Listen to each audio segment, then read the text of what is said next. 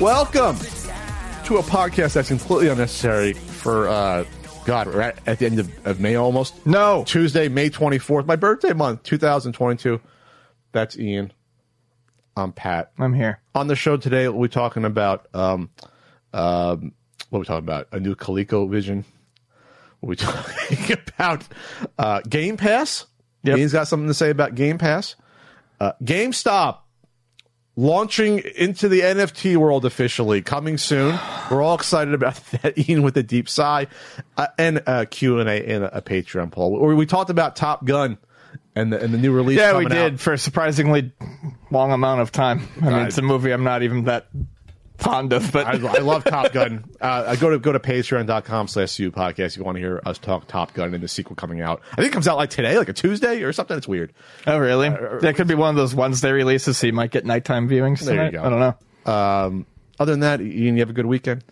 Yeah, I did. I played in another pinball tournament on Sunday. I did miserable. That was a humbling one. But I'm looking forward to the next one in 2 weeks regardless. Definitely played a lot of Playdate. I would say the week 3 games that just came out yesterday for me are some of the best I've played so far on the Playdate. So I'm still really enjoying that. You should live stream you playing the tournament on Twitch. That'd be funny, right? Yeah, maybe I should. Well, I would like to stream pinball someday, but I got to get a little bit better first. But other than that, it was a pretty chill weekend. That was about it. I edited Flea Market Madness 46 almost all weekend. That's up now. You can watch it. Nice. Real Congrats. Teaser. Congrats. Thanks. Congrats. Congrats for Congratulations finishing. There's about 6 more to edit. People say, Pat, when are they going to end about? Whenever I get through the backlog, that's when they're probably going to end. There might be a recap. There might be like a finale episode or something. Because Frank doesn't tell me stuff. Frank gets recognized more than you possibly think. Probably more than me and you. He tells you about, like, I'm sure. Or he's just working or walking around and he gets recognized. And people are like do double takes and be like, oh, that's Frank. And like talk to him. Like he doesn't tell me that. It was like, yeah, I'm getting seen, here and there. And I'm like, okay, it's a very, very unique look. Yeah. Everyone loves Frank. He's easy to pick out of a crowd. He's got a unique voice, unique look. He could have been one of those character actors that showed up in cowboy films in the 50s. Like, he's always that guy. He's always like the drunk guy at the end. He was always that particular character. Like, that would have been Frank in like the 40s and 50s. He'd be hired to do all those little one-off little roles in these films. I do want to point out real quick. About Frank? Not about Frank. Okay. Not about Frank. Were you continuing with Frank? Oh, go ahead, Ian. Vonnie and I watched this movie over the weekend called Intruder. Okay, that's a yeah. I needed to make sure that I pointed out. Make sure you look up the 1989 one.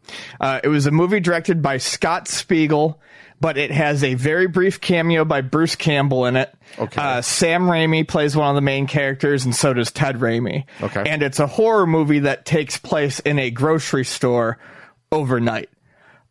Great concept. One of the best horror movies I've ever seen. I loved every minute of that stupid slasher. movie. It's very gory. And they're locked into basically there's like they stay overnight. The grocery store that all these kids work at is being sold and closing down. So they have an overnight shift where they have to change all the prices during the overnight shift, and then stuff goes crazy from there. But it was fucking fantastic. I loved it. As far as like just picking a random movie and watching it, I couldn't have done better. It was so good. It was random. What was it on? It's on Shudder. Oh, Shudder, is that a subscription? Yeah, it's the horror movie subscription service. And honestly, I know you're that big into horror movies. For that. I get into them like twice a year. I get into them, and I will use Shudder like heavily for a month, and then I'll go away. But yeah, I really have been able to watch a lot more horror movies lately. when you said Intruder, for some reason I thought of the Informer song by Snow. Intruder, I'm going to do this market slashing. That's what I thought of, that Informer song that's like 30 years old already. Jesus. But if you like the fun stuff, if you like, if you like Sam Raimi and that sort of thing, it's well worth watching. What was I saying? Yeah, Frank's getting recognized. Flea Market Madness is great. There was a little bit of drama in the video, real quick. There's a spoiler. I got into there was an altercation I recorded between one of the sellers and an old lady, and it was really good. I'm glad I captured it on film. Nothing too bad, but it was funny. People are liking it. The She-Hulk TV trailer dropped. Looks interesting. I have not seen Moon Knight yet. For some reason, something's telling me not to watch Moon Knight. Not that I won't enjoy it. I just don't have it in me right now. Plus, I'm still on Knight Rider. I'm on Knight Rider season 1, getting through Knight Rider. I really enjoyed Moon Knight. I did. I know it's kind of split people, but I thought. Really? I think Oscar Isaac and Ethan Hawke are fucking fantastic. Oh yeah. So that alone. And I mean, I realize that probably helped me smooth over some of the things I maybe didn't like about it. Was just that when you get those two on screen at the same time. Especially, and this is not like a huge spoiler, when you get them on the screen at the same time and Oscar Isaac is doing the two characters, it's fucking great. They raise the material basically. Yeah. I mean, it's watching them is fantastic. So all the lesser scenes, it's worth it for that stuff. It's almost like I want to see because I know almost nothing about the character, so it'd be interesting to see that. It's an interesting take on the character. Okay. Yeah.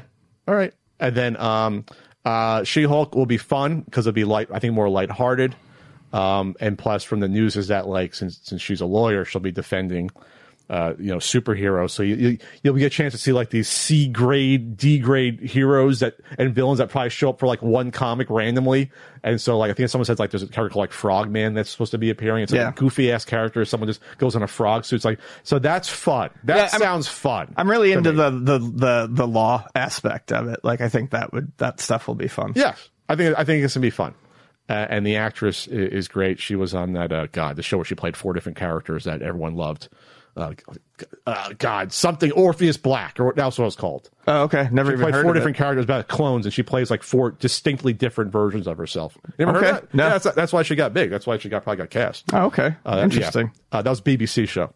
How do I know that you don't? You never heard of that show, really? Black Orpheus. No, that's a 1959 film. It's something with Orpheus in it. I think that's what it was. Was it Orpheus Black? I remember I watched a couple episodes, and I'm like, this is pretty damn cool. Pretty damn cool. That's pulling up a 1959 movie. All right. I think it's a little off, but I'll look it up later. Okay. She-Hulk. Well, here's what I'll say about the trailer. It looks entertaining. Mark Ruffalo's in it, and everyone's telling me more and more I look like Mark Ruffalo. I think it's just the hair. But what's interesting is that it's going to fulfill some of the fantasies, especially I remember the one last time we used to do the top searches on Pornhub. Yeah. And one of them was like Amazon or like giant women. And I'm like, what? That's a thing. And it's a whole weird subgenre where they tilt the camera up to make the women look bigger and stuff. I'm like, this is fucking weird. So that's fulfilling fantasy because in the trailer, she's a big muscular dude she's carrying around ready to have sex with, just toting the guy around like he's a child. Orphan Black. Orphan Black. Yes, Orphan Black. That's it, Ian. That's that. From what I said, Tatiana Maslany. Yeah, that was a good show, even though I never really watched it. The BBC stuff I used to watch by accident. So Doctor Who's on, I'll watch an episode. I'm like, then I realized, I remember each time I watch Doctor Who, why I really don't get into Doctor Who, because the stories are usually super silly, and I'm like, I can't get into this. But something like that is the BBC usually puts out good stuff, Ian. People like Luther. Remember Luther? I don't. You never saw Idris Elba's Luther? Oh, yeah. Sorry. Yes. Yeah, people like that stuff. And then Daredevil's coming back. Arguably, Daredevil's the best MCU thing ever to me. It's the most faithful. Very good. Most faithful to a character and how the tone should be and how... So that's coming back. It's going to be a Disney-fied version, but it'll still be good. From what I hear, it's going to be like a sequel series. There's weird stuff with the contracts with the Netflix where it's we can't do a direct sequel, but it's fine. And in the horrible side of news, Stan Lee's likeness sold to Disney.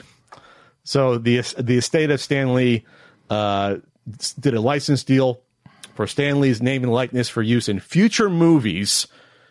I thought we got away from the cameos, finally.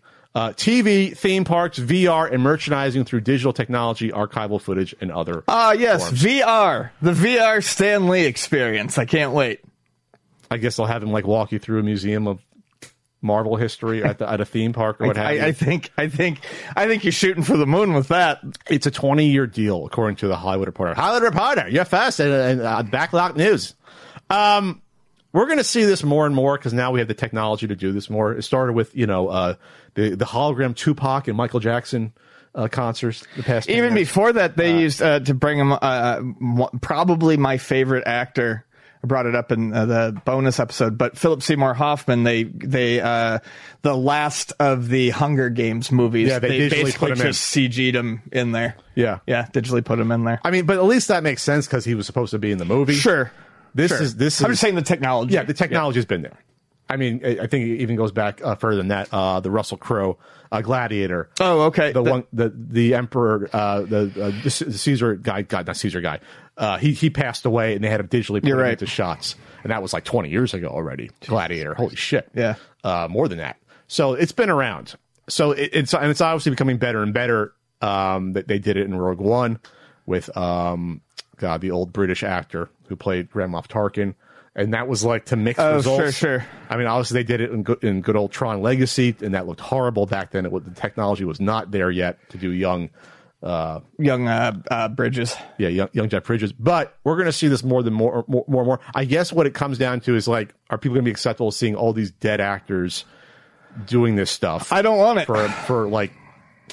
You know what I mean? For Peter Cushing. Peter Cushing. Yes. I know. I don't want to see it, and I hate to make this weird. This weird comparison, but I don't, because you're going to end up with what you've got today in pro wrestling. You're going to have people relying constantly on these old actors, and you're not going to bring up a fresh, new class of actors, and you need that. Otherwise, everything's going to stagnate and get stale. I really don't want to see people who are dead thrown back into movies as a lifeless CG puppet. I mean, you're going to have, Tom Cruise in Mission Impossible 17, probably. I mean, he still looks pretty young. He might be the only guy that it makes sense for because he's a fucking robot to begin with. I mean, it's a robot. So, I mean, actually, that's fine. You can continue the Tom Cruise brand after he dies. That makes some sense to me. Well, Tom Cruise basically has his own production company, does his own thing. So maybe for that, it makes sense where he's like, yeah, I'm running the show. I want Top Gun 3 to be made 35 years from now again, when everyone's dead who saw the original one. I want to do it. Right. And make sure I do a crazy stunt. The I Am Jesus Christ video game, which we brought up a couple times before. Yes. Here. It's still not out yet. It's the first-person Jesus Christ simulator. And this company we've talked about before. This company, they're in Poland, Eastern Europe. Simulam. Developer Simulam is the name. Oh, but the publisher is... the publisher is different, yeah. The publisher publishes... I mean, I get sent the codes. Playway. Good old Playway. All sorts of sim games for stuff that you would not expect there to necessarily be a sim game for. They have, like, Sim Mechanic. They have Sim, like, Junkyard. They have Sim... the one controversial one was a Bum Simulator. They have a bunch of these that... I think so. Some of them get really good reviews. Yes. People get into them. So they've cornered this like weird simulator market. So now they're using ahead of one of the major religions of the world to do this game. Blasphemous probably to a lot of people. But at first, the first trailer was like, oh, we're going to like heal people and do things like that. And now Jesus fighting zombies. Yeah. Every game naturally gets to the progression of fighting zombies. Yes. That's why we're talking about it. The new I Am Jesus Christ gameplay shows Jesus fighting demons, and they look very zombie-ish. Okay, great. So... this is from the Steam page. Are you prepared to fight with Satan in the desert? He didn't fight with Satan in the desert. He was tempted by Satan. No, they threw down. They had a fucking 5-knuckle shuffle in the middle of the desert. Just brutal. The sword fight in the desert. No punches pulled. Cure the sick, okay, and help the needy. Perform over 30 iconic miracles, from the feeding of the 5,000 and healing lepers to the calming of the sea and giving sight to the blind. That's like a religious game. That sounds reasonable. That's Bible teachings. And then I guess for going that to fighting off zombies and demons, that's where it's like, okay, I don't remember that in good old Mark or Luke. Magic bolts coming from his hand. There was that first-person shooter where like you fought demons as an angel in the 90s. Remember that one? I remember downloading it, never playing it. I don't, but I believe you. That sounds like something. Yes. they were popular for like 2 months. All those first person shooters. You know what else is really popular? UltimateNintendo.com. Is it, Ian? Yeah. It's popular with all the kids. You can go and get stuff. Twitch Wednesday nights, click the join button to subscribe. That's why I don't let you do it, Ian. You got RBI baseball stickers at Ultimate Nintendo. You got the NES and Super Nintendo guidebooks. You have the enamel. We're down to like 9 or 8 enamel CU podcast pins. We have the Pat Pixel pins and more at UltimateNintendo.com. And yes, I will be on Twitch Tomorrow. .tv says Contra Code on Wednesday, and I'm on Cameo, cameo.com/Pat Contra. I'll also be at Too Many Games a month from now. Too many games. And Oaks, PA. I'll be returning there a month from now. I'm excited to do that with some books in tow. You see about this Mario Kart tournament coming?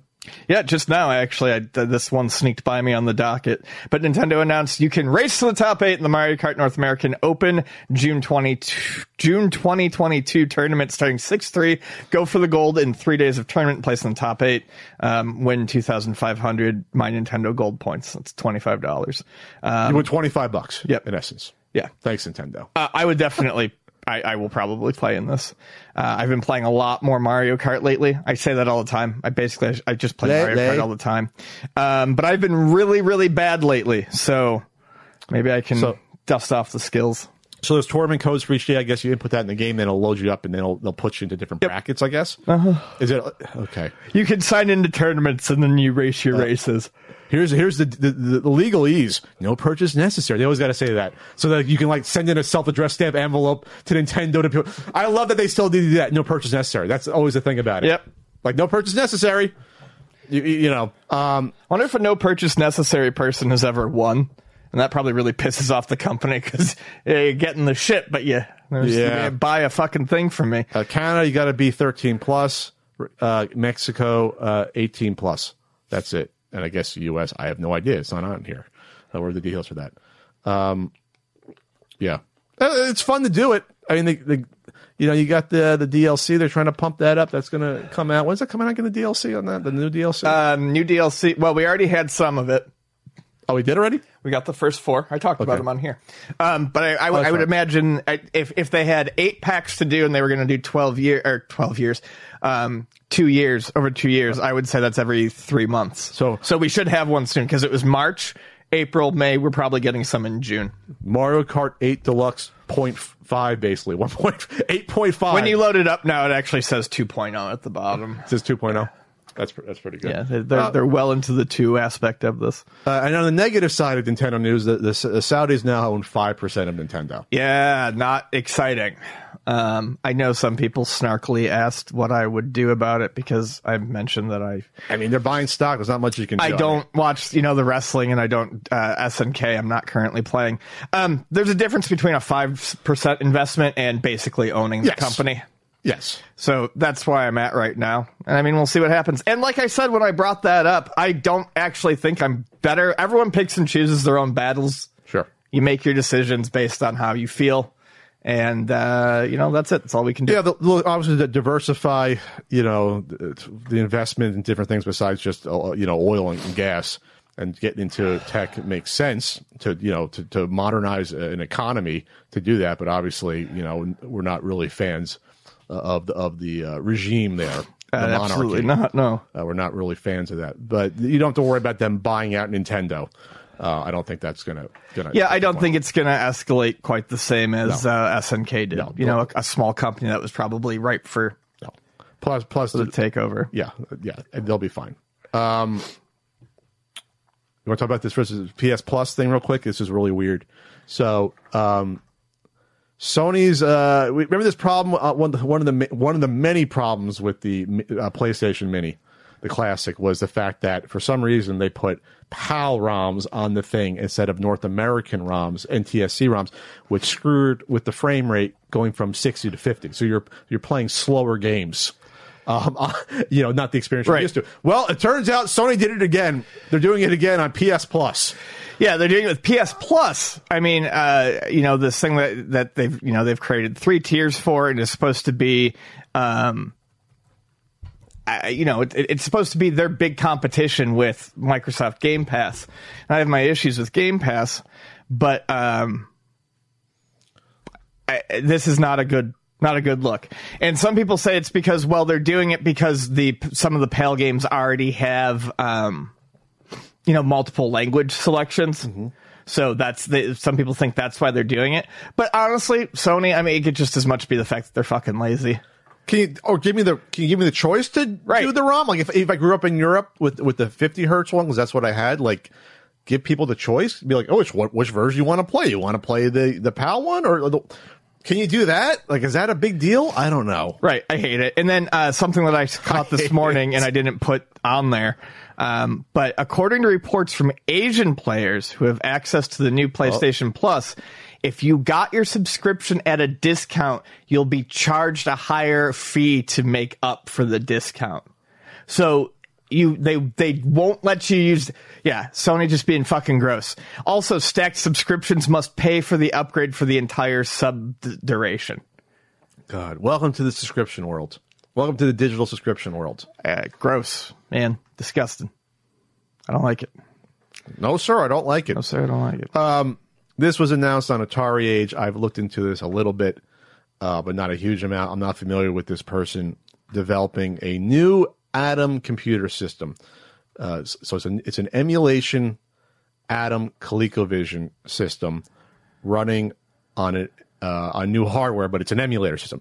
So the way this is explained to me and the way it looks like, this is basically like a Retron 5 or Polymega, but for ColecoVision. That's basically what's being developed. Right, and it will be able to support Atom, ColecoVision, and then not just others. ColecoVision, also the MSX 1 and 2, which is kind of like a home computer. So it was kind of like a video game heavy home computer system in Japan. Yes. Like the Atom. So they actually do kind of feel like they fit together. So, I mean, the good news is that I looked into this guy on his website. He does hardware projects. So, like, and I think there's on this thread, he's already ordered boards for this. So this looks to be something that'll be produced in some capacity and get to people. Yes, I'll give him the benefit of the doubt. I'll give him the benefit of the doubt too. Look, this is a very clearly a hobbyist project. Yeah, dude's not promising the moon. He's got some background in it. It's not pie in the sky. Seems like it should work. And if it doesn't, we'll call it out. But I do want to say, I understand people like the Amico stuff, but we got to stop calling everything a scam. Because we've had, like, when something was pointed to us, when this point out, I was like, oh, the next retro video game scam. Just let we'll see first. We'll see.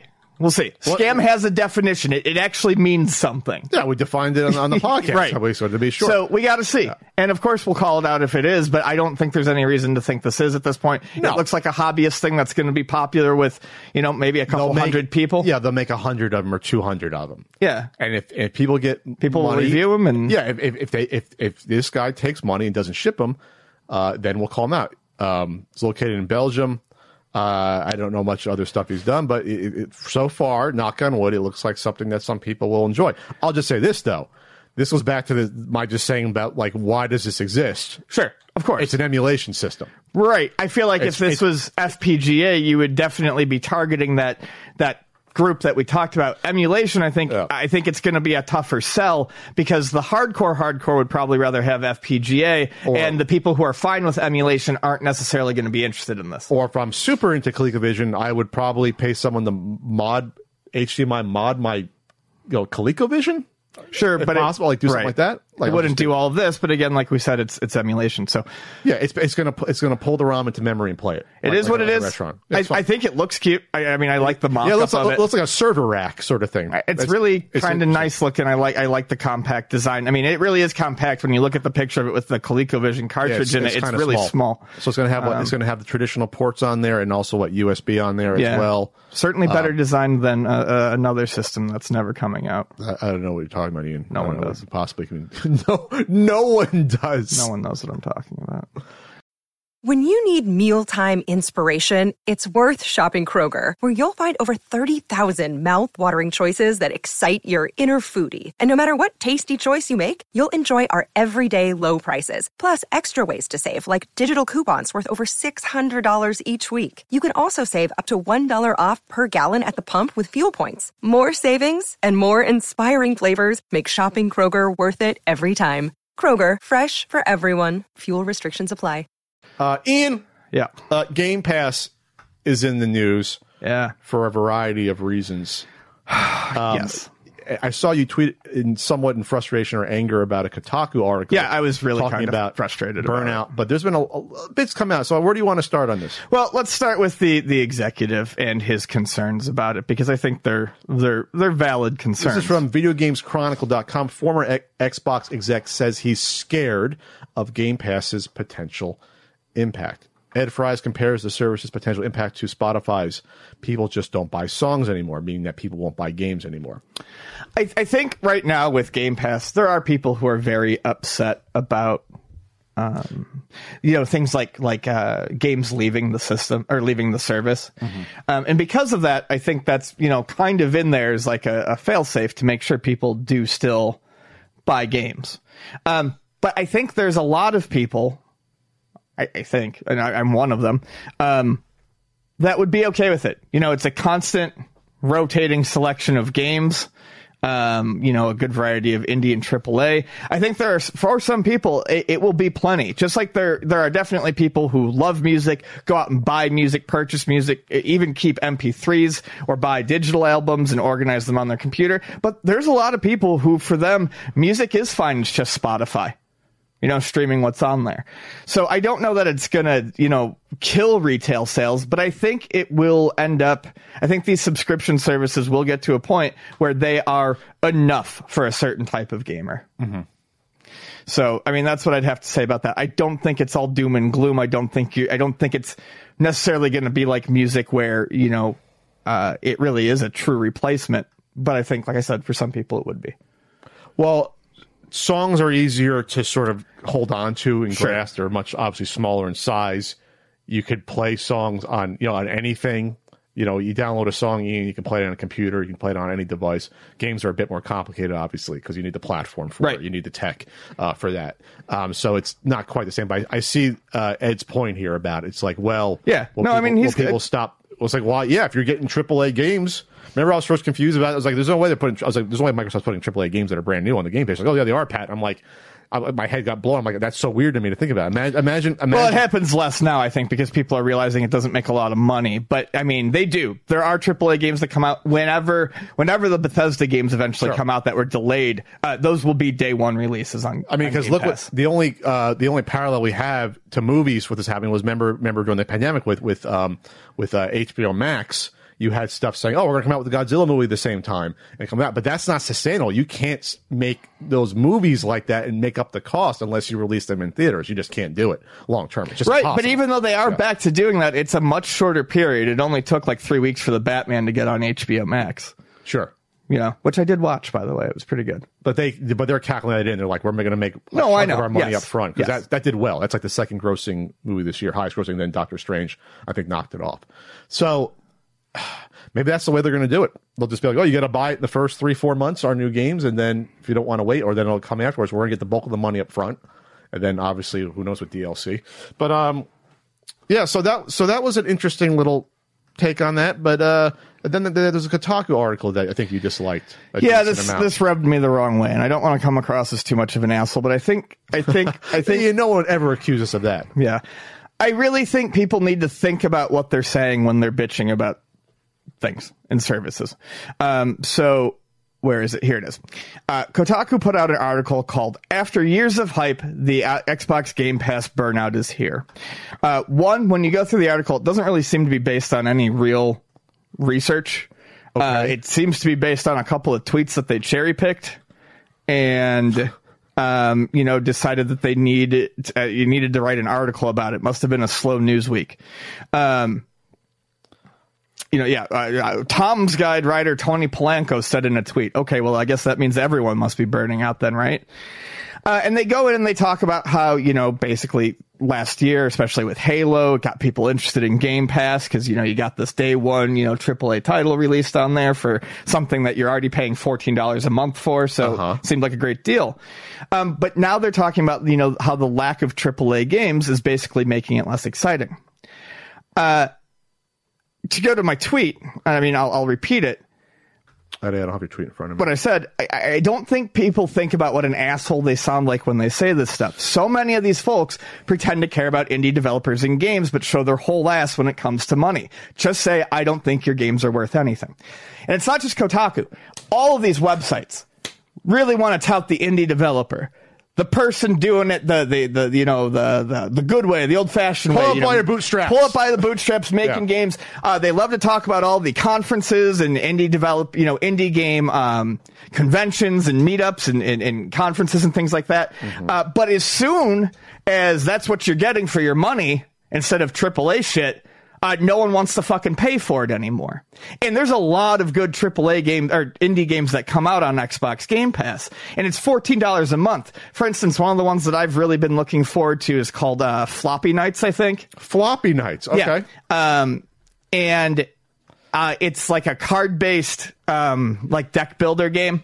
It's got the same artist from Dicey Dungeons, which is one of my favorite games of all time. And it's normally a $20 game. I can play it on Game Pass. I've already paid the $15 for it. Okay. And that's not the only game that's coming out this month. I feel like it's weird to me because if I were to get my shit together and come out with an indie game streaming service that rotated through developers and gave you a great selection of indie games, and I called it, I don't know, Indie Stream or something like that, and charged $15 for it, I have a feeling that the very same people who are complaining would laud it as this, great investment that's, great for developers. So they're falsely, and it's like this article pointed out, someone else from Washington Post shared a similar sentiment on Twitter saying, I'm unsubscribing from Xbox Game Pass. Gene Park. I'm unsubscribing from Xbox Game Pass for the first time ever. Got to admit to myself, I barely use it and barely have use for it now. I'll be back, but for now, there's no point. Maybe there's no time to play those games. I get that, but sure. Is there people that expected that I'm going to be getting all these new? I think it's a matter of and this is why, like I said, I'm not trying to be an asshole, but it does piss me off when people don't think about this. It's a matter of expectations that were not met, They expected every month a $60, $70 AAA game to be ready to go. Not realizing that if you play these indie games that you so love to talk about, there's a great value here. And what's the number of games? There's a few hundred games on Game Pass? It's a few hundred games. And that includes, obviously, older AAA games as well. Sure. So there's AAA games, just not new ones. Yeah. And so there is, I just, like I said, you love this stuff when it's opportune, but then you shit all over it. Whether you meant to or not, you take a big steaming fucking dump all over it by saying that Game Pass isn't worth it because there's not enough AAA. So you don't like that. You're basically disrespecting all this. Yeah, I feel all the small. When it comes down to it, yes, I feel like all the medium-sized titles. It's very disrespectful to the indie developers that you supposedly love. And I say here too, I realize that tasting games is subjective. You can totally hate it because there's not enough AAA stuff on there, but don't say the service is crap because of it. There's plenty of people who would love it for that reason. So I wouldn't subscribe to it if it wasn't for getting to try a bunch of indie games. And the big thing is, it translates to sales for me too, and I'm sure other people, because when I play these indie games for free on Game Pass, I oftentimes buy a lot of them on the Switch, so I can take them with me. You can come a little closer. You're kind of falling off now. You can move your laptop back. There you go. Sorry, buddy. So that's where you took offense to it. It's the fact that, like, I feel like it's disrespectful to the indie game developers. So you think that almost like the AAA title should be like almost like a bonus versus this is not the meat and potatoes of the service. This is not the reason I'm getting it. It's unsustainable if it's not just a bonus. That's what someone like I saw there was from Adam Ruins Everything. Adam Conover brought this up a few months ago, saying like this is going to. I think he walked by a little bit. He basically said like this is going to like potentially ruin the video game industry because of that point where it's like you can't make these games anymore because like you're not going to have people. There's no support group anymore if you go to straight subscription. There's not enough money being put into the system. So and I will admit that it could be bad for the business. I also admit that Game Pass. I'm not trying to defend Game Pass here. I'm trying to defend the indie developers. That's basically what I'm going for here. Game Pass has problems and it could be disruptive to the industry. And honestly, I have no idea how much money indie developers are actually making off their games on Game Pass. I hope they make a decent amount. Sure, but fucking think about what you say. Yeah. I guess the closest thing to this, I mean, I don't have to bring it up now. I'll admit it. I don't really play the games, but I still have the $5 a month Apple game, basically their Game Pass. And it's a brilliant subscription service. It's like the high end quality. It's a throwaway amount of money for a subscription, Yes. and when I do want to use it, I'm very happy I have it. Because these are like curated high quality app games. I do feel like the releases, though, for Apple Arcade have certainly dropped off. But there's still a good amount of games to play there if I need something quick. Yeah. And it's fine. So I think that's, unfortunately, we're in a subscription world now where it's no longer, I pay $100 for cable, which was awful, $120 because you didn't have a choice. And now it's, well, I have 17 subscription services now, which is well more than $120 a month. Fuck games as a service. It's life as a service. Basically, that's what you become. You have a DoorDash subscription, which I have. You have that. You have your TV. You have your movies. You can have a music one. You can have your horror movies. You can have your games. And so there's going to be a pull and take to this system. But yes, you're right. It's not sustainable to have. You cannot basically give away games that cost tens of millions or $100 million for free. You can't give them away. Right. It's just you just can't do No, that. again, there's issues with it. That's not what I'm defending. Not defending Game Pass, just the games that are on there. And then did you look at this Vice article at all? No, I did not. One dev's Xbox struggle showed how Game Pass is already changing games. Right. So here it is, another example of maybe this isn't great for the indie devs that are on there. I did look at this a little bit, but something I did not know. I don't know that as much. But basically, there's a problem with updating the game because of Game Pass. Or it's not going to be on Game Pass. We heard all of you who played Fury on Xbox, and we understand your frustration. Trying to explain why it's skipping Xbox. We are a small indie team, and we couldn't find the time and budget to make the port. So I guess you've got to port it. Sure. Got to do a special. So port. they need the money per sale to make it worth it. Sure. It can't just do all this work on it and just whatever put on Game Pass and whatever amount of money they would get for licensing it, wouldn't make sense. You have to make a choice. This is a cult game. There's only 12 people on the team. They don't have a publisher. It looks like. I heard it's good. I think Alex really liked that game. They said Fury on Xbox was selling less and less, and we're under a third of sales on Switch. So they basically have to pick their battles on updating it. So there you go.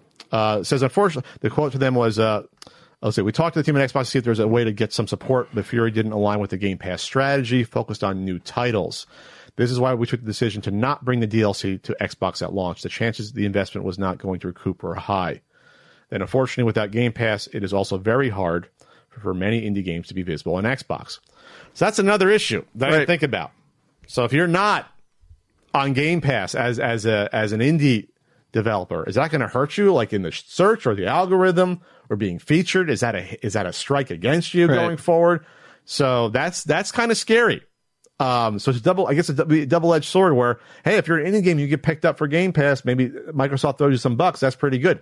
But if you can't do that, or are you now hurt from the outset on that platform? Yeah, that is kind of scary to think about that. Well, it's interesting, Ian. I don't know which way this is going to go, but this is what when you have entertainment now as a service, people think about it in a different way versus one-off experiences. Yep. And that's kind of what people like, Scorsese were warning about with like movies and entertainment, where it's like now it's content. It's just, we need more content just to put it out. We need more content. So the experience kind of changes in and of itself, going from creator to consumer. It's just altered forever. This portion of the CU podcast is brought to you by Dr. Squatch. Dr. Squatch is changing personal care with high performance, natural products that smell amazing and will have you feeling and looking your best. Dr. Squatch products are made using only the finest ingredients Mother Nature has to offer. They're transparent about their ingredients and their production. In fact, all of their products are at least 98% natural in origin. They never use any harsh chemicals or harmful ingredients, and all of their scents are naturally derived. You may not expect it from a scruffy fellow like me, but I love shower products, and these are amazing. Dr. Squatch soaps set themselves apart with fresh and energizing smells. Some of them include like bay rum, pine tar, alpine sage. This smells so nice. I took a shower with this Ian last night. It was the best I've smelled in forever. I wanted to go into a forest and just commune with the woodchucks and the deer. I used the Pine Tar last night, and it was tough to get me out of the shower. Some of their soaps have added grit to help you feel even cleaner by providing an energizing, exfoliating experience. For instance, the Pine Tar I used really had some grit in there, and you could, really feel clean after using it. We received soap. We got some shampoo that was fantastic to use. Look at this hair. Hair feeling clean. Got the conditioner going on in here. It was great. Deodorant, the soaps, everything has been fantastic. The soap lathers up really nice, rich and creamy. Dr. Squatch uses all natural ingredients you can actually pronounce. I mean, if you look at the back of the box here, it's got olive oil, sustainable palm coconut, some shea butter, and then some fragrances. That's really about it. There's nothing strange here. And no harsh chemicals means it's great for someone like me with sensitive skin. I actually have a real tough time using a lot of other soaps. I got out of the shower yesterday after using the Dr. Squatch. My skin wasn't red. I had no irritation or itchiness. Dr. Squatch is sustainably sourced, so you can feel good about making it part of your showering routine. If you want to smell like a champion, click the link below and use our code DSQCUPOD to get 20% off any order over $20. You're welcome. Get yourself some Dr. Squatch and get yourself clean. Ian, GameStop is in the news. Good old GameStop. Oh, boy. The meme stock darling of 2021 is back in the news. I just want to say that GameStop is always extremely late to the party. Yeah. I mean, like, they should have got on board, a digital game marketplace. I don't know, at least 12, 13 years ago. 14 years ago, they could have probably still been, active, there. But now we thought erroneously that the Chewy guy that took over the company was and touting NFT technology. We stupidly thought that a game company would want to do an NFT marketplace and tie NFTs to the blockchain for digital game sales, for buying and selling. Right. We're like, that's what it has to be, right? GameStop is buying and selling of games. Which you still don't need NFTs for, but at least it would have made some... It's with the brand. It would have made sense. It's in the some brand, way. man. We thought that's what makes sense. Oh, no. No, hell no. We're too stupid. No, they just want to be another OpenSea. They just want to be another exchange. Ian and I think like poor people. We want to stay poor, as the crypto NFT bros say. Stay poor. Stay poor. GameStop is just opening an NFT marketplace. They're investing over $100 million into this, hundreds of millions of dollars. They want an NFT marketplace, and it's coming by the end of July. It's launching its own self-custodial Ethereum digital wallet. I'm starting to get shrinkage just from saying that. I mean, it's hilarious. How can you not laugh when, we had the articles a month ago coming out and talking about how there's a 95% drop off. And here's GameStop with their fucking dick hanging out, showing up, being like, hey, it's time to put out these NFT wallets. Crypto crashed, NFT crashed probably harder than that. And now you have this, basically all the money, or a chunk of the money from the meme stock increase. Take that cash out to do something. Out of all the things you could have done, reinvest in your stores, try to do a digital game storefront in some aspect. You know that it's too late for that. At least it would make sense. We're going to take all that money and shit it away on something that's derided by the vast majority of people who think it's stupid and pointless, and it's mostly for grifting and scamming. And even in the pop culture, it's already gone. Like there's nothing left with it. It's had its day in the sun, and that was for the most part last year. Yeah, it's done. Right, it's fucking done. There's zero reason for fucking GameStop to be doing this right now, except for the fact that they were probably slow. And like I said, the seeds of this idea. I mean, it did, because we've been bringing this up for a while. The seeds of the idea came right before the peak, and they have just taken way too long. They're not going to catch any of that wave. Sure. So the issue now though is that in order to make this a success, Ian, they're going to have to spend a lot of advertising, marketing dollars to not just capture the dwindling NFT, whatever you want to call them, consumer base.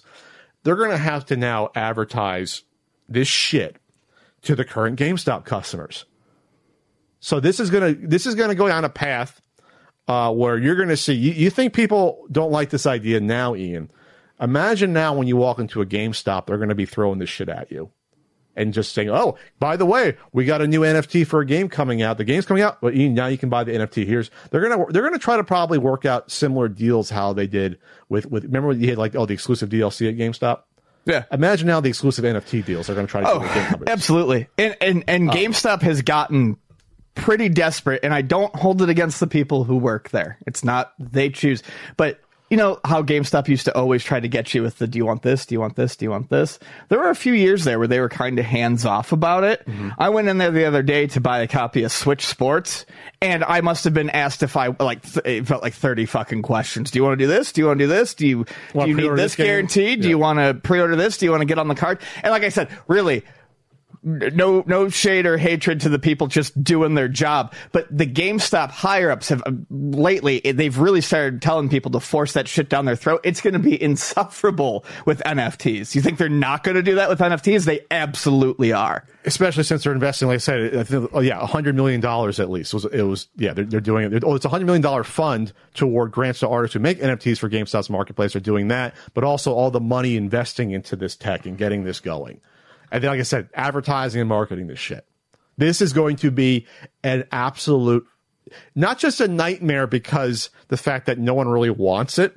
They're going to be forced to spend good money after bad. Yes. On this in order to prop this up and to say, well, this is the main direction our company was going over the past, whenever, I think a year ago we first heard about it, like last summer they sort of like dropped that this was going to happen. Yeah. But NFTs were like the new hotness still. And now that's what I'm saying. Like they started talking about this a long time ago. Yeah, I think it was like July of last year, August. They dragged their feet way too long. So this is more details about this. So this self-custodial wallet, this is from the CNET article. Good old CNET, still kicking. Only gives the user access to the private digital key needed to access the wallet. The key is not stored anywhere else, which means that users don't have to rely on an intermediary like Robinhood or PayPal to buy and sell cryptocurrencies and NFTs. So it's super private. I don't know what happens. You lose that digital key, you're fucked. But it's super private there. I guess that means, I don't know, you're less susceptible to hacking. I have no idea how that works. They're partnering with blockchain startup Immutable X to create their marketplace. Like I said, they have this $100 million fund they're doing on top of whatever other investment they're doing. So they're blowing already $100 million on that. So who knows what the total they're blowing? But again, this money is not going to get recouped. I will stake. I will. Bet on no. This money's not getting recouped. Absolutely not. This is blown money. And blown money. And how many zeros is that? 9 digits of blown money. 9 digits. 8 digits. 9's a billion. 8 digits of blown money. Is it 8 zeros? No, 9 digits is still millions. Oh, so 100 million. Yeah, okay. 999,999,000. 9 digits of blown money. There you go. Instead of dollars, the fund will pay artists in Immutable's own cryptocurrency. There you go. You're going to help pump a crypto too while you're at it, GameStop. You're going to help pump the fucking crypto on top of it, which has declined significantly in value over the last year. So now, Ian, okay, this is what's so great about crypto. What's so great about crypto is that I don't think anyone's even trying to say it's a currency anymore, because you can't have a currency that wildly that volatile that one day is worth 50% more or less than the day before. It's not a currency. It seems anymore. Like every fucking attempt at making it stable or a stable coin is a mess. So this in the past, what is this called? IMX, that they're going to base this whole economy on. It's dropped from end of March. It was at 250. Now it's struggling to reach $1. So that's a drop, pat math of like, what is that? 2/3. It went down like 60 to 70%, something like that. Jesus. That's nuts. And this is the sort of thing that you're going to base over $100 million investment on. Is like, this is the underpinning of that. Are there any adults in the room? Is there anyone? Is there anyone, Chewy CEO, that can say, listen, this is not a good idea, but it's too late. It's too late. You want to talk about this other NFT news? Yeah, holy shit. So it's also from Video Games Chronicle. And it's hilarious because as you scroll through this article that I'm about to mention, there's literally a link to another article being like, NFT sales have declined 92% since their peak. Oh, on this new article? Yeah, on this new article. Gotcha. So Mega Man's Kaiji Inafune is back with Beastroid, a range of NFTs. So Kaiji Inafune, is not the sole person on Mega Man, which a lot of people, I think, mistakenly He was assume. part of the team but earlier on. Yes, but he really pushed himself. Like when he did Mighty Number 9, for 20 years he was like the sole producer, but he really pushed like the idea that he was the only guy. So people had faith in Mighty Number 9. In a project that went horribly bad. Yeah, in a project that went awful.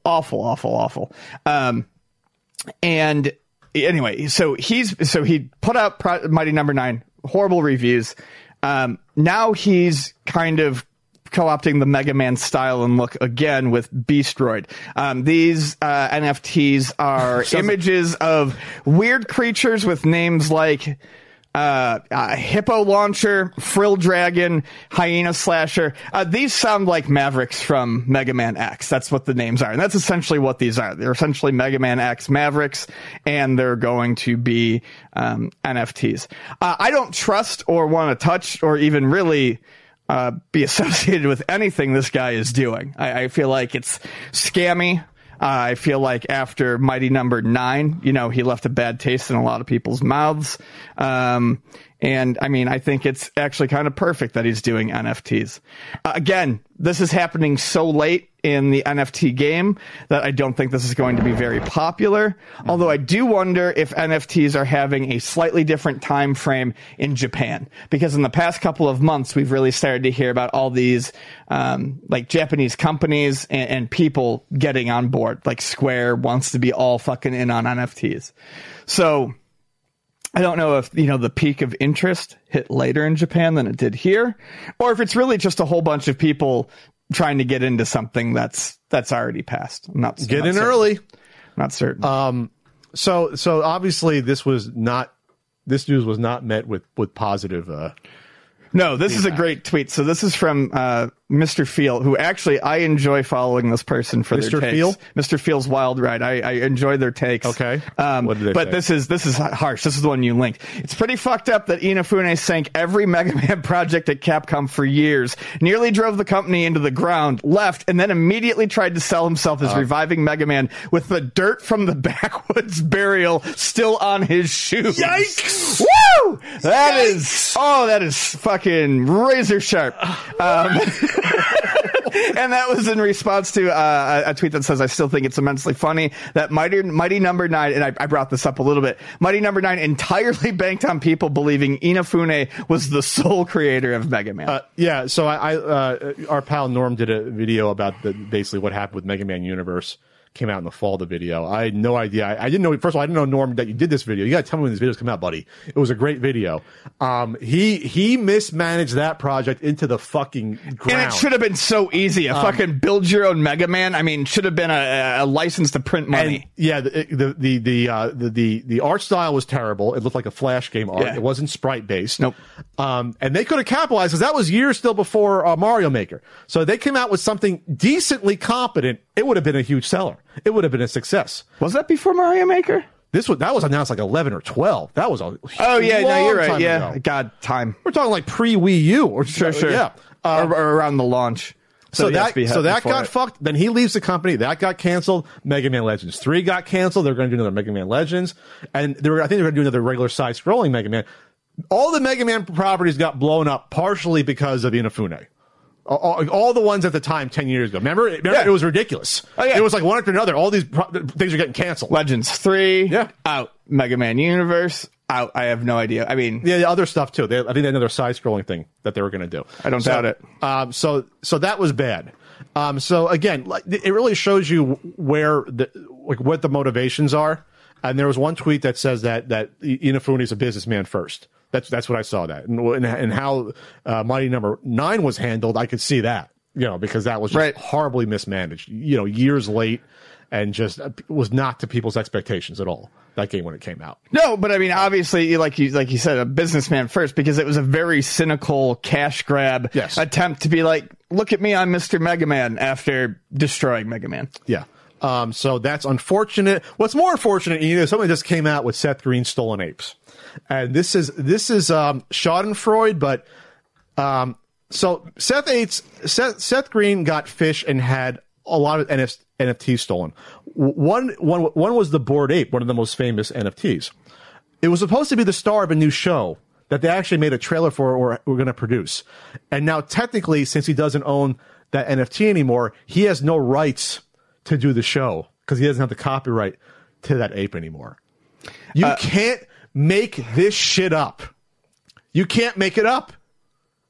It's trending. It's like the funniest thing I've ever seen.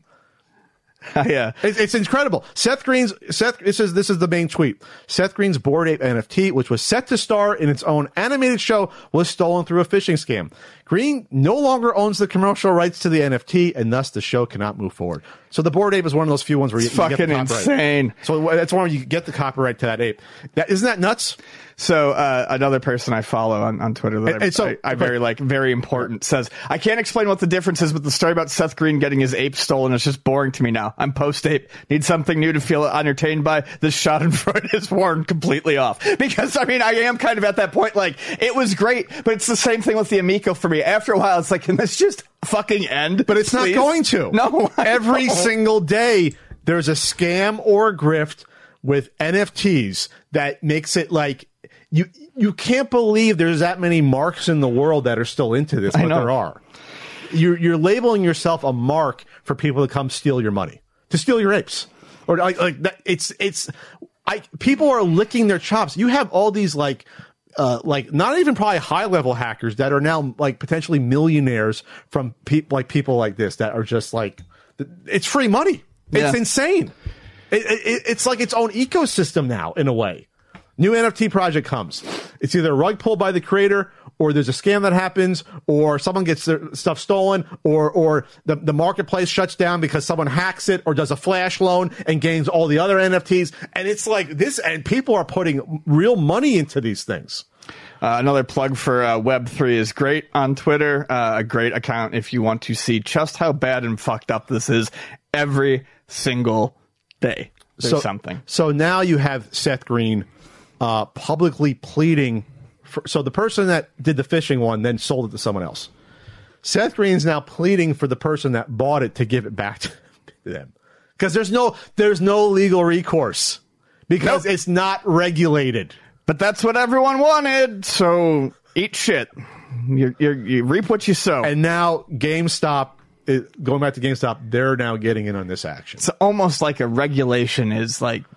There's uses for them. Yeah, there's uses for so many fucking people, babies. You can't tell me what to do. Fucking live in society, asshole. Imagine if someone robbed the bank where your money was held and like your money was just gone forever. Yeah. Thankfully, there's things in place where you get your money back when things like that happen.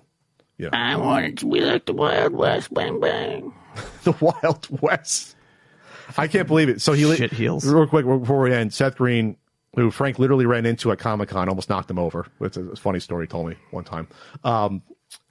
Released the trailer to this animated show after it was stolen.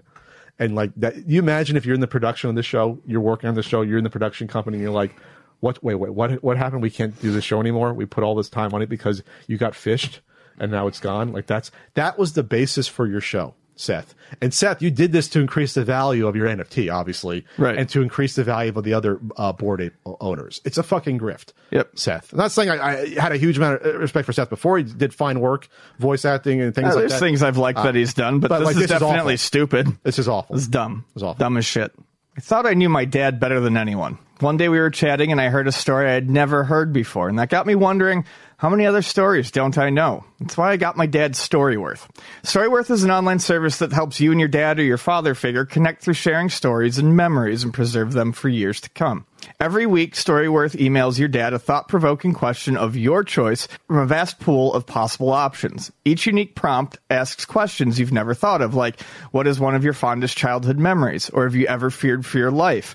One of the ones that I got was, talk about a childhood sport that you played. And honestly, I had never even thought about the sports my dad played when he was a kid. I've really enjoyed reading my dad's answers to those questions. I've discovered stories and memories I never heard about and learned new things about stories I thought I really knew. It got him to go into detail about some of the jobs he had when he was younger, working at like an independent grocery store. And I don't know. They're very interesting to me. After 1 year, Storyworth will compile all the questions and stories, including photos that you can attach into a beautiful keepsake book the whole family can share for generations. I really look forward to reading this, 5-10 years down the line. Give all the fathers in your life a meaningful gift you can both cherish for years to come. Storyworth. Right now, for a limited time, you can save $10 on your first purchase when you go to storyworth.com/CU podcast. That's STORYWORTH.com/CU podcast to save 10 on your first purchase. Storyworth.com/CU podcast.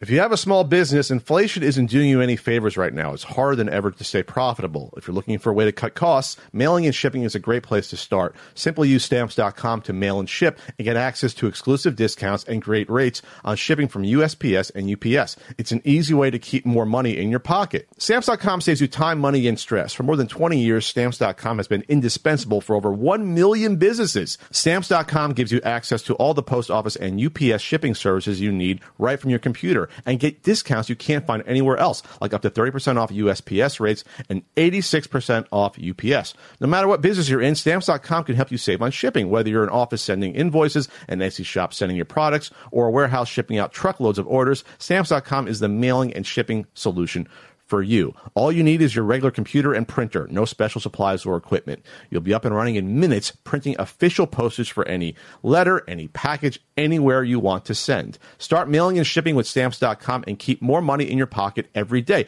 Sign up with promo code CU Podcast for a special offer that includes a 4-week trial, plus free postage and a digital scale. No long-term commitments or contracts. Just go to Stamps.com, click the microphone at the top of the page, and enter code CU Podcast. Ian, we got a Patreon. We do. Patreon.com/CU podcast. You go, a little money changes hands. You get the weekly video, full video podcast. You get writings by me. I'm working on one. My brain hurts. You get bonus episodes. You get the full video of us, and then you get to vote on these polls. That's right. And no NFT early access yet. We're going to work on that in the future. Yeah. In second place, defending retro games that most people dislike, 42%. Stronger showing. I rewarded it a little bit. First place, Ian. We don't talk about this sort of game that often. The all-time favorite racing games. I know which one you're going to say. Well, I have two, and I'm not sure which one you're thinking it is. But first, so I was browsing Steam the other day, and this week they're currently doing and this is not a promotion or an advertisement, but there's a racing game sale going on Steam. So while we were chatting, I, went to my computer and it was on the racing game sale page, and we needed a topic. And I was like, how about racing games? Because truthfully, when I think about some of my favorite all-time games, I'm talking games that I would put in my top 10, top 15, top 20.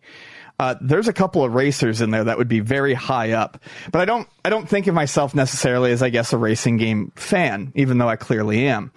I just, and it's funny because I have no interest in cars in real life.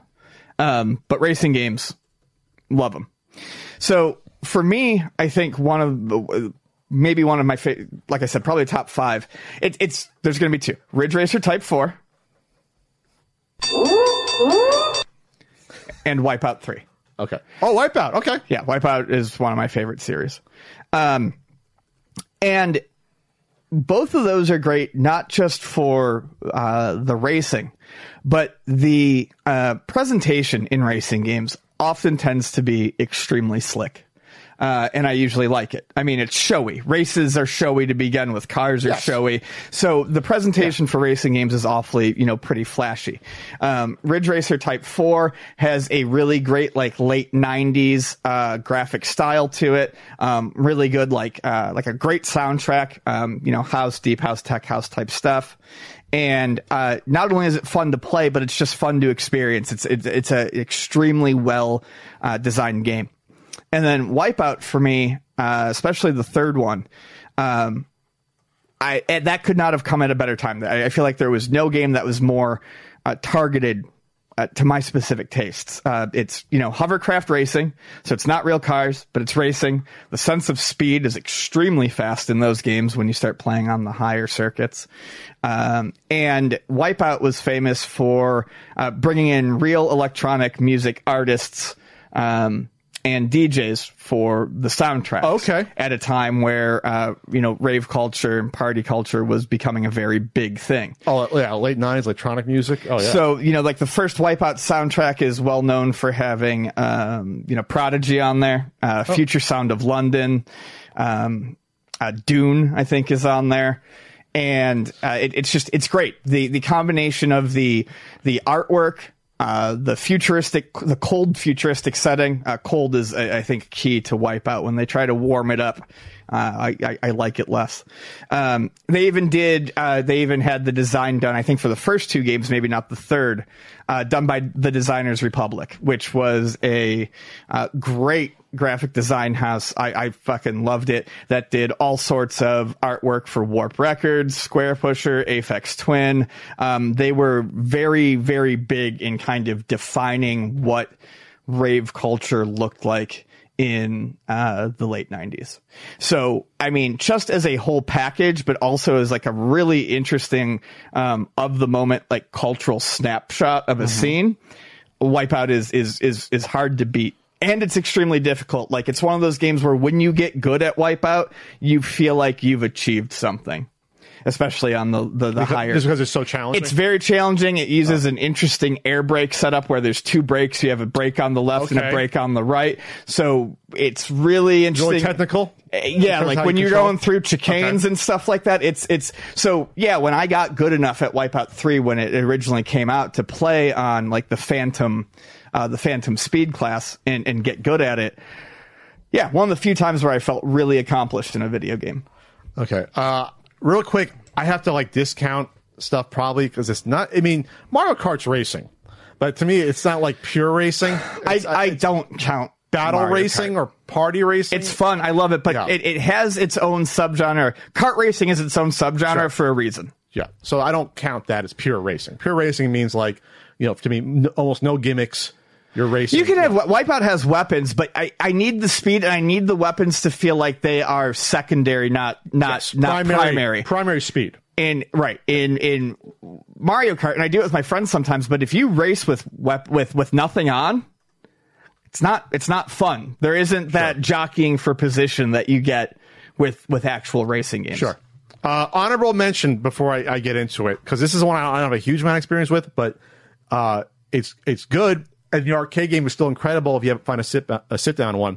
The Star Wars Episode 1 pod racing. Oh, it's great, man. That game is so good. Really, really good sense of speed. It has the levers in the arcade. It's fun. You ever do the sit down arcade? Yeah. Oh, yeah, man. We had one in Buffalo at two of the arcades. It's so good. Horrible movie. Great game. It's great amazing. game. I even like the N64 game, to be honest with you. I don't have a huge experience with that, but the different levers made it interesting. Yeah, with that, so cool. So I have 4, and they're all to me different types of games, and I like them for different reasons. I'll start with probably my all-time favorite sort of racing arcade game. It's silly, it's great, single screen, Super Off-Road. The reason I like awesome. The reason I like Super Off-Road, and I love Super Sprint, but Super Off-Road sort of perfected that single screen overhead racing game. Super Sprint's really fun for how clean and pure of an idea it is. Yes, and for the controls. Yep. And it's basically what Super Off-Road is based on. Super Off-Road is just a little bit silly. The races are quick. You have to be technical with how you do it. And there's the nitro to give you the boost to catch up. It's not too much. You can spam the nitro, but you run out. You have to upgrade your car. It's smarter overall to invest in the races after the races for your engine and tires and shocks and stuff. And there's also the risk reward in the game where if you want to veer out of the way to get the nitro or even go back a little bit and get the money bag and come by, there's a little bit to that makes it interesting. They do a good job of placing the items in places that you really have to think about, all right, do I have a line going even right now that I can successfully swoop in and grab that? Now, there isn't a huge variety of races. You go, they reverse each race, so there's really, what is there? There are, I think, 6, so it's really 12 or something like that. And the Super Nintendo one adds a bunch more tracks. I think it adds the track pack from the arcade. I think that's basically yes, that's what it does. That's right. That's right. It was in the arcade, but you almost never find machines that have the track pack. I was never come across them. Aero Club Dino Bar. Okay. Yep. So you get more. You get a lot more tracks. So that, and plus that's the one that's the first time I saw like that. Because I never saw like the stand-ups like Sprint or Super Sprint multiplayer ones ever as a kid, but I saw that every arcade had that in the late. I love the animations in that game too when the trucks are bouncing around. Yeah, it's great. It's fun to watch. Yes, it's a nice, lovely little game. Cruis'n USA, we're going to stick on the arcades. Cruis'n USA to me sort of defined sort of that next leap into like arcade games like in like the mid 90s to me with like Killer Instinct, the Mortal Kombat 2s and games like that where it's like, okay, we're taking this leap forward into like, more, digital imagery of real people in games and stuff like that. I remember Cruis'n USA being I always bring it up, Casino Pier in Seaside, because Casino Pier was the first arcade every year I see what was new, and they had 4-player Cruis'n USA set up there, and it was great.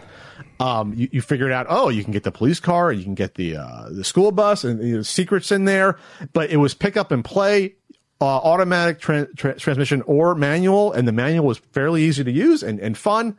Yeah, I use the manual on that from time to time, and I almost never do. Great theme song. You had Bill Clinton with Babes in the Hot Tub at the end. It was just a goofy, fun game. And obviously, there's probably diminishing returns on the 2 sequels, but they were fun for what they were. They are great arcade racers, but they are 100% games that, personally, I feel, shine so well in the arcade and don't translate home super well because you realize kind of how simple it is when you're playing them in the arcade and the music's blasting and you're sitting in the cabinet. It's a lot more fun, but when you strip it down and take it home, it's a little less spectacular. When you're literally racing to keep your 50 cents or dollar versus you got to be in first place to keep it going. And the N64 port was not a great port. I reviewed that certain N64 guidebook that'll come out at some point in the future. Midnight Club. I brought up Midnight Club a lot before. I never really played it, but I know a lot of people love it. Midnight Club is interesting because it's, it's sort of the subculture of, street racing and stuff like that, which I'm not into. I'm not a big, Fast and the Furious guy, but it's interesting just on its surface, racing in cities at night. It looks beautiful. You have like the reflections of things off the street lights and the sheen on the ground.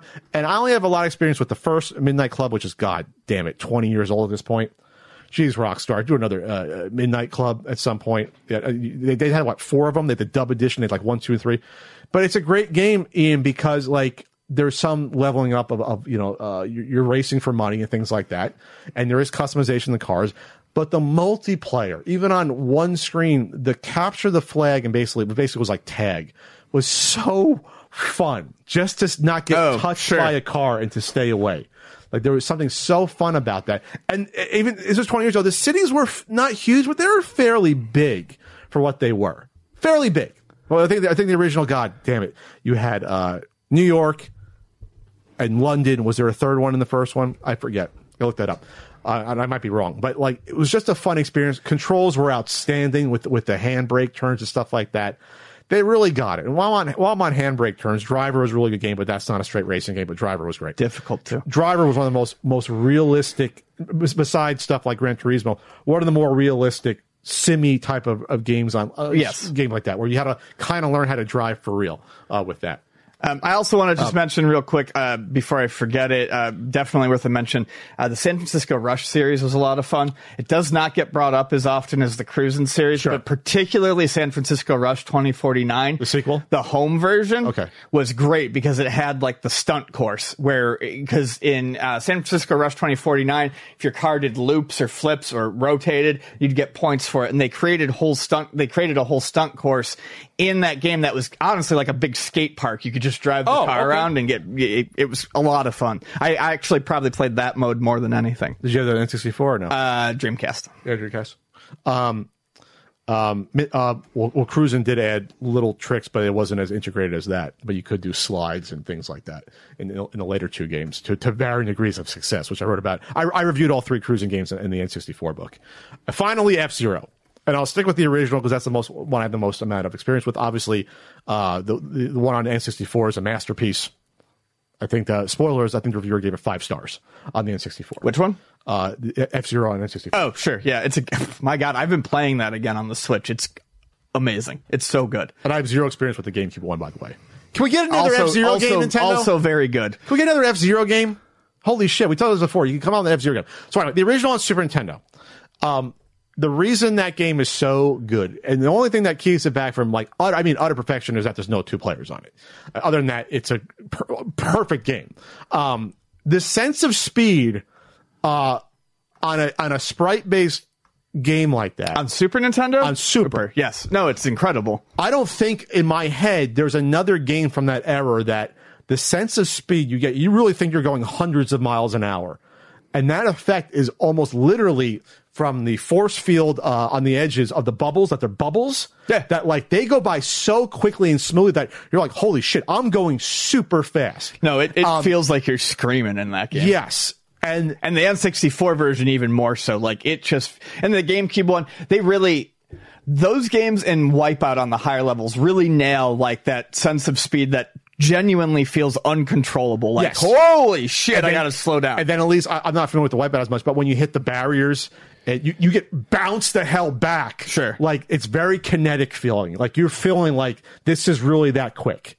Like, you're really going through a course, and it's not just a Nintendo trick that, basically you're stationary and the course is moving around you because of Mode 7, basically.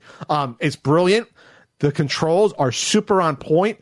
And I really appreciated when I reviewed it. It was the first game I reviewed for the Super Nintendo book. The first one I played. Oh, was it? Okay. Absolutely. Oh, yeah, I remember that. I really got to appreciate the controls more, learning how to drive with all 4 cars. Originally, I was only using the heavy red car, the one with the best top speed. But then I realized, like, oh, no, Captain Falcon's car, it's a good racer if you know how to control it. Like, every car... I think his car is supposed to be considered, like, the most rounded. The blue one? Yeah, blue Falcon. But every car controls differently, and you have to learn how to drift with them and how to brake beforehand. And I really got to appreciate that more, 25 years later after I first got it as a kid. I was like, this is probably a better game than I gave it credit for. It's great. And the soundtrack is amazing. I mean, the soundtrack is amazing. It was a license we didn't know at the time. And there was no multiplayer. And I think that, was kind of a detriment for it earlier. Versus something like Mario Kart. But it's obviously... Which came later and was obviously way more popular. But it still was a million seller. Rue has his 6-pack that was unopened. He would those things are everywhere. We got multiple of those in Luna. Hey, Rue, you should have flipped them. You could have got some money for him. He wouldn't let me have one at MagFest. Love you, Rue. All right, that's it for this. That was a fun one. Racing games are great. It was good. This portion of the CU podcast is brought to you by HelloFresh. Get mouth-watering seasonal recipes and fresh, pre-measured ingredients delivered right to your door with HelloFresh, America's #1 meal kit. HelloFresh makes cooking at home easy, fun, and affordable. No matter what's going on in the world, everyone's got to eat. That's why HelloFresh is here to make eating better and easier. No grocery stores, no stressful meal planning, just everything you need to prepare wholesome, delicious meals, all delivered to your door. With 50 weekly options, including a rotating selection of items at the HelloFresh market, there's plenty of delicious dishes to choose from, no matter the occasion. HelloFresh has options for everyone, including family-friendly, fit and wholesome, and quick and easy meals, so there's something to please even the pickiest eater at your table. Stuff like the honey barbecue pork cutlets is great. Oh, it's delicious. And if you're really into like shellfish and whatnot, this garlic herb butter shrimp and lobster tails was fantastic. HelloFresh recipes feature produce sourced directly from U.S. farmers and picked at peak ripeness. It goes from the farm to your front door in under a week, which means their spring menu features the season's freshest flavors. HelloFresh will help you save time, money, and stress. With HelloFresh, step-by-step recipes are super easy to follow, and the ingredients are pre-portioned, which will help cut out waste and save on prep time. HelloFresh is cheaper than grocery shopping, even at full price. The pre-portioned ingredients mean you don't waste money on excess food. It's literally one of my favorite things about HelloFresh. HelloFresh will help you reach your goals. They offer veggie, pescatarian, fit and wholesome meals, and it makes it quick and easy to stick to your goals. Wholesome recipes make it easy to eat well without sacrificing flavor. Maintain your goals and feel good about your food choices with HelloFresh. And it doesn't get in the way of a busy day. Stay on track with simple recipes and fresh pre-portioned ingredients that cut out meal prep and trips to the grocery store. HelloFresh helps you eat more sustainably. HelloFresh has a streamlined supply chain that reduces greenhouse gas emissions compared to grocery shopping. Plus, in a partnership with Plastic Bank, HelloFresh prevents 10 million bottles from entering the ocean every year. HelloFresh cuts down on food waste by at least 25% compared to grocery shopping. Get some HelloFresh today. Use our link in the description or go to HelloFresh.com and use code POGPAT NES May 16 for up to 16 free meals plus 3 surprise gifts across 6 HelloFresh boxes plus free shipping. HelloFresh, America's favorite meal kit. We got voicemails, Ian. We do got some voicemails. You go to anchor.m/the podcast. You leave us something. 20 seconds is the sweet spot. You don't have to tell us if we're great or whatever. You can tell us if you hate us. I appreciate that. And just say, hey, this is my question. Here we go. Hey, Pat and Ian, this is Michael from Michigan. Pat, I just want to thank you for coming to the Midwest Gaming Classic. It was a lot of fun meeting you. I was the one that was wearing the double jump shirt and hat. And my question is for you, Pat. I just wanted to ask you, what was your favorite thing about the Midwest Gaming Classic? Thanks again for all you do, and I would love to see you next year at the Midwest Gaming Classic again. Besides rooming with Norm, the best thing about the weekend, I really liked my first time at a convention in the Midwest, upper Midwest at least. The people were nice and friendly. That Midwestern sort of hospitality, Midwest vibe. Midwest vibe was very chill and relaxed. And then the German restaurant was amazing. I brought it up to Ian before. Yes, the German food was amazing. And it felt like it was just a different culture there. A lot of people were at bars. We went down Saturday night. The four of us, me, Norm, Kelsey, and Kelsey's friend, went for the German food. And the bar, everyone was watching. Everyone was watching the Brewers. Everyone was like having a good time. Just felt like really relaxed. Nice, like downtown Milwaukee. It's a nice area. Hi, Pat and Ian. This is Gordon, a former Canadian phoning from East Sussex in England. I just wanted to say I was watching Zodiac on the weekend, and Pat, you are a spitting image for Mark Ruffalo's Inspector Dave Toschi. If you've not watched it recently, great movie. You have to see watch out for that. I was also wondering, do you think there's any relation between Tommy Tallarico's Intellivision Amico and Mr. Majorium's Wonder Emporium? Do you think that the branding was entirely based on a ridiculous rhyme? Thanks very much. Bye-bye. Being that nothing was thought about this project at all, I would not put it past it. That was part of the reasoning put into the name. No, I mean, obviously his extreme Italian pride is the reason why he chose an Italian word. But the Tommy Tallarico Amico, certainly a bonus that I'm sure he loved after the fact, if it wasn't intentional. Hey guys, it's Tim from Minnesota. I just wanted to talk about how you guys feel about shutting games down. I'm a senior systems architect, and we cannot keep games around forever. They run old hardware, old software, and unfortunately we need to shut them down. We need people to patch and maintain them. There's security vulnerabilities, all sorts of things going on. So while we would like to keep them forever, we simply cannot. Regardless of if they're on PC, Xbox, PlayStation 3, they all run on computer servers, virtual machines usually, or something of the nature. And unfortunately, sometimes there's security issues, sometimes the software isn't supported they're running on, all sorts of reasons. So we can't keep them running forever, unfortunately, and oftentimes it actually does cost us money if we want to keep them running. There's been servers running that have 5 users a week. All right, I get it, Tim, but you don't want to white knight too hard for, what was that, Ubisoft we're talking about there? Because like they were shutting down games that were like 4 years old, the servers. Like, it wasn't just stuff that was 15 years old. It was stuff more recent. So I guess it gets to the argument of like it. I don't know how it works. I don't entirely. But if a game is 3 years old, wouldn't that tech be on something a little bit newer than a game from the 2000s? Wouldn't that be something a little bit newer? So I don't know how it lines up entirely, how the risk assessment, risk reward is put out there. Right. I understand it costs money to run servers. Sure. I'm not dumb. You need maintenance. I guess my thing is I oftentimes get angry when games get shut down. It's not so much at the company, as long as it's had a decent run. It's more, I'm concerned about the preservation for a game that is so reliant on the server. And if that's getting backed up and it's getting, and probably these days, I'm sure it's happening more and more, that's getting saved, I'm less concerned. But I mean, yeah, if someone out there that works for like a company like Ubisoft wants to say, hey, Pat, this is the average cost per game versus number of users to keep this going per year, so I have a round number, absolutely, let me know. Is it a few $100s? Is it $1,000? Right. Like, let me know what that cost is for all that, for basically overall maintenance. I would love to know that. Ian, Pat, it's Tommy again from Sheffield in the United Kingdom. Big shout out to all the Tommies out there. We're not all bad. I'm a Patreon subscriber. I even helped my neighbour with his bin collection today. We call trash bins in the United Kingdom. We also call the Super NES the SNES. I'm really sorry, Pat, but we do, and I don't think that's going to change anytime soon.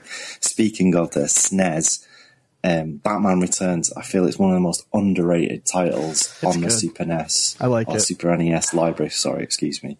I feel like it's better than Final Fight. I feel like Streets of Rage 4 borrowed some of the movesets. I'd love to know your thoughts on that particular game.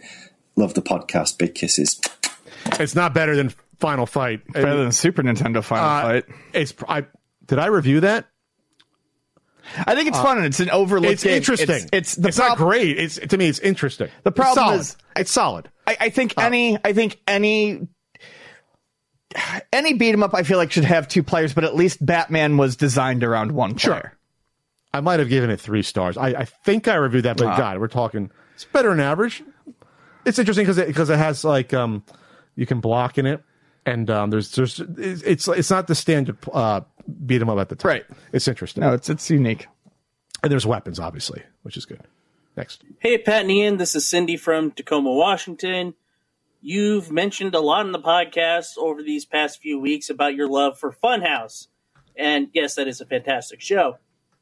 My question to you is, what are your thoughts on the 2 other Stone Stanley massive housed game shows in either Legends of the Hidden Temple or one of my personal favorites, Shop Till You Drop? Anyway, enjoy the podcast. Thanks, and have a great day. I love Shop Till You Drop. I used to watch that as a kid, and I went back and looked at a couple like things just to remember the flow of the game. I used to love that dumb show just because it was like a mall setup. I loved it. I loved both of those.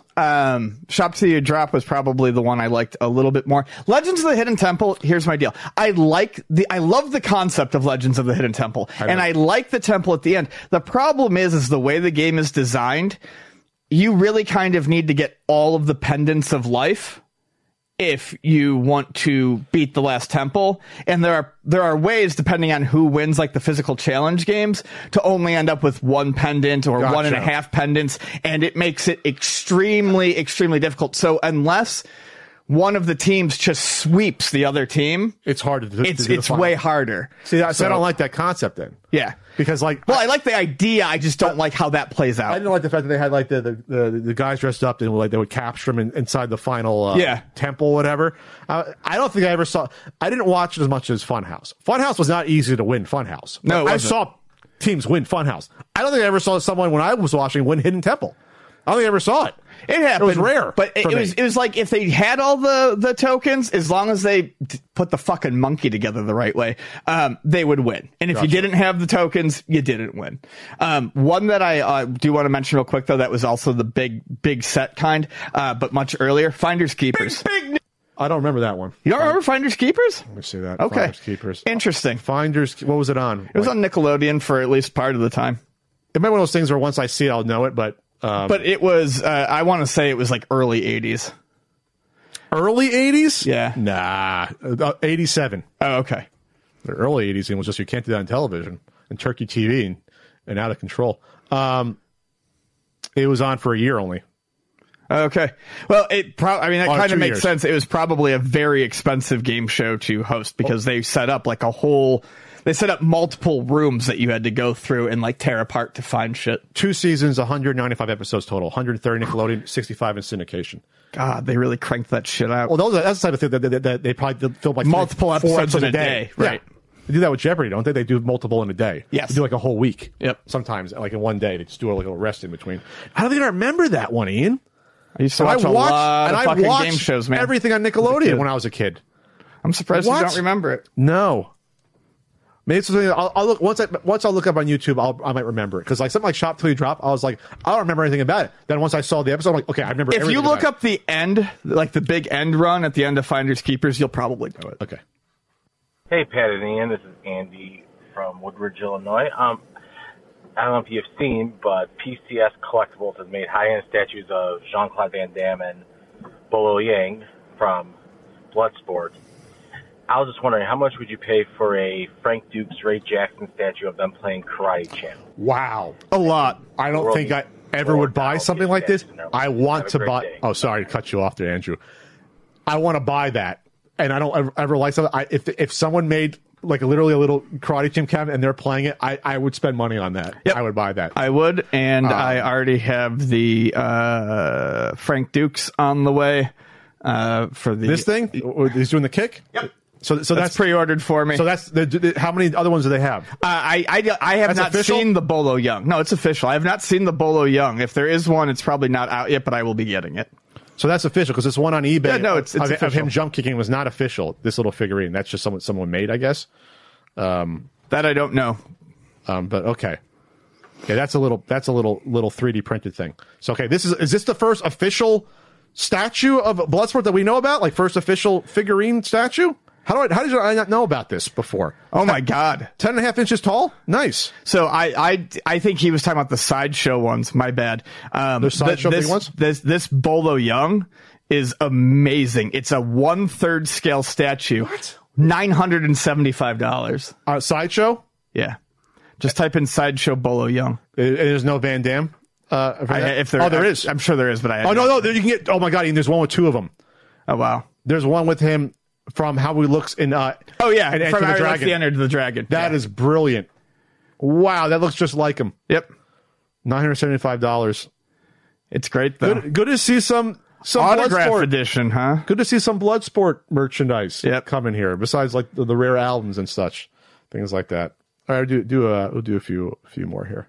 Only 50 of them. Oh, they only made 50 of the $1,000 ones. Yep. Okay, I got to read this because this was the message left. You can like do like a title of it.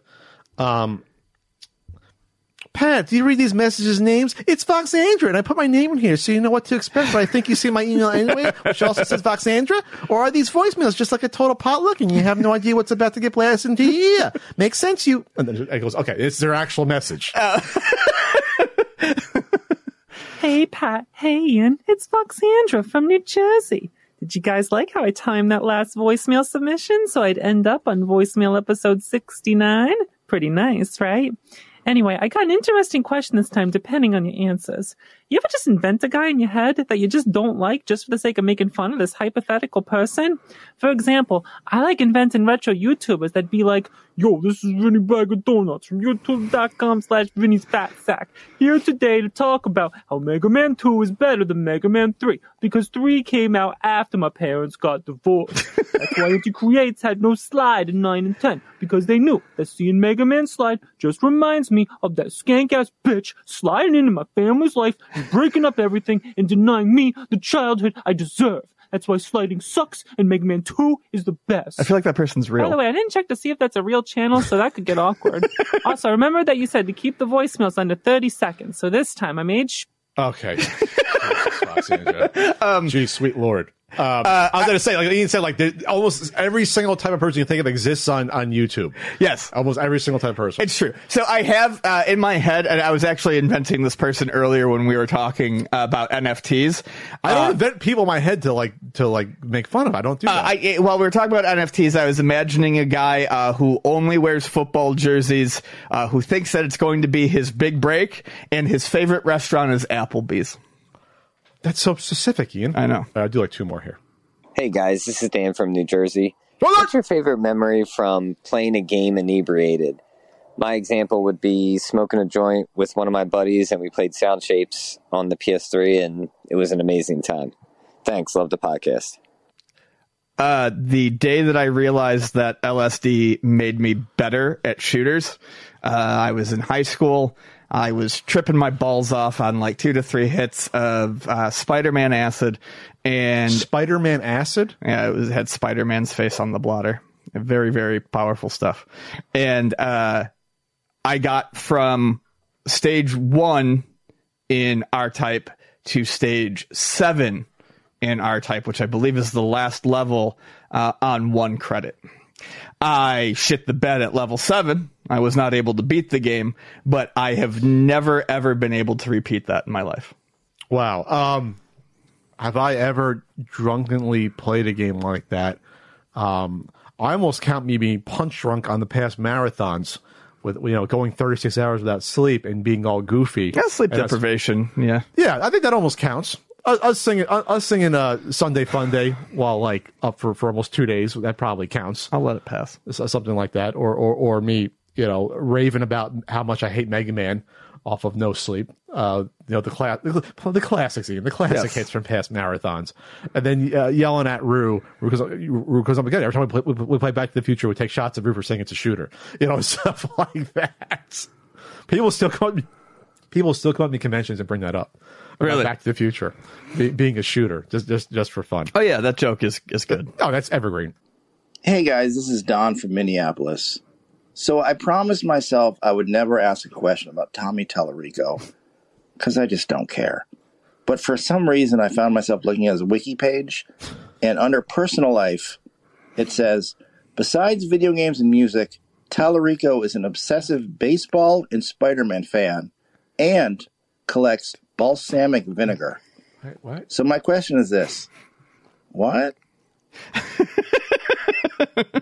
There's no accounting for taste. I'm not going to take a shot at him for collecting something weird. I collect weird stuff. But to the point, if you don't cook or you're unaware, balsamic vinegar is definitely one of those things like wine or specialty salts or olive oils in particular that you can get really, really deep into. For all the shit that I can say negative about Tommy Tallarico, honestly, his balsamic vinegar collection is the only thing I would want to talk to him about. Oh, really? Yeah. If you go to Barron's, they do there's tons and tons of balsamic vinegars and copper or metal containers and tons of olive oils too. And really it's like a big, it's how you eat the bread. You dip it in a little olive oil, you dip it in a little balsamic vinegar, you mix it up a enjoy. little And bit. there's strawberry kinds, there's mint, there's all sorts. So you can do it. Mouth is watering. Even fasting. You can do a bread tasting with the oil. Well, you can't really know, but you can buy the stuff there for that. And sometimes they do have, before pandemic, they did have little croutons laid out that you could use to sample some of it. That sounds incredible. It was good. You want to check in with somebody? Let's check in with I feel like this is not going to go over well because we did not do a lot of game topics this time out. Did we? Did we talk about actual video games? I don't know. Who cares? For this? Well, I don't know. A YouTube audience. All right, we'll check. So don't tell them. Hey guys, Tommy here. As you probably know, I was involved in a little accident with the Holoride, which really wasn't my fault because those 13 cars just came out of nowhere. And those 7 pedestrians didn't have the light either, okay? But one of them's sharing my hospital room, actually. How you doing over there, Father Kelly? Oh, shut up, will you, boy? Okay, I think he's still mad at me. Jesus would want you to forgive me right now. You're gonna see Jesus if you don't shut your face, boy. Wow. I think that means he wants to kill me. I don't think a priest is allowed to do that, but anyway. I heard that Ian was having some health problems too, but once again, he just wouldn't die, so I guess we're just gonna have to keep doing this, but whatever. Thank you to everyone who sent me flowers, and fuck you to everyone who sent me RBI baseball stickers. Bye. Anyway. You can get RBI baseball stickers at ultimatenintendo.com to send to whatever you want. Well, I hope you recuperate there, Tommy. He sounded a little more subdued besides the fuck used. Yes. A little more subdued than normal there. And I hope Father Kelly comes around. I really hope Father me too. comes around. Man of the salt. Man of the cloth? Man of the cloth. Man of the salt. Man of the salt. Salt of the earth, man of the cloth. There we go. Man of the salt. That's a new thing. Yeah, man of the salt. All right, bye. All right, that's it for the CU podcast. We had a good time this week. That was a good one. I'll cobble this together. And it was a fun time. Feeling a little spunky. You're a little spunky today. You had good energy today. You had good energy. Maybe from that the Squatch soap. Yes. Dr. Squatch gave you some good energy. Squatch energized me. Yeah, there you go. All right, we'll see you later. Bye.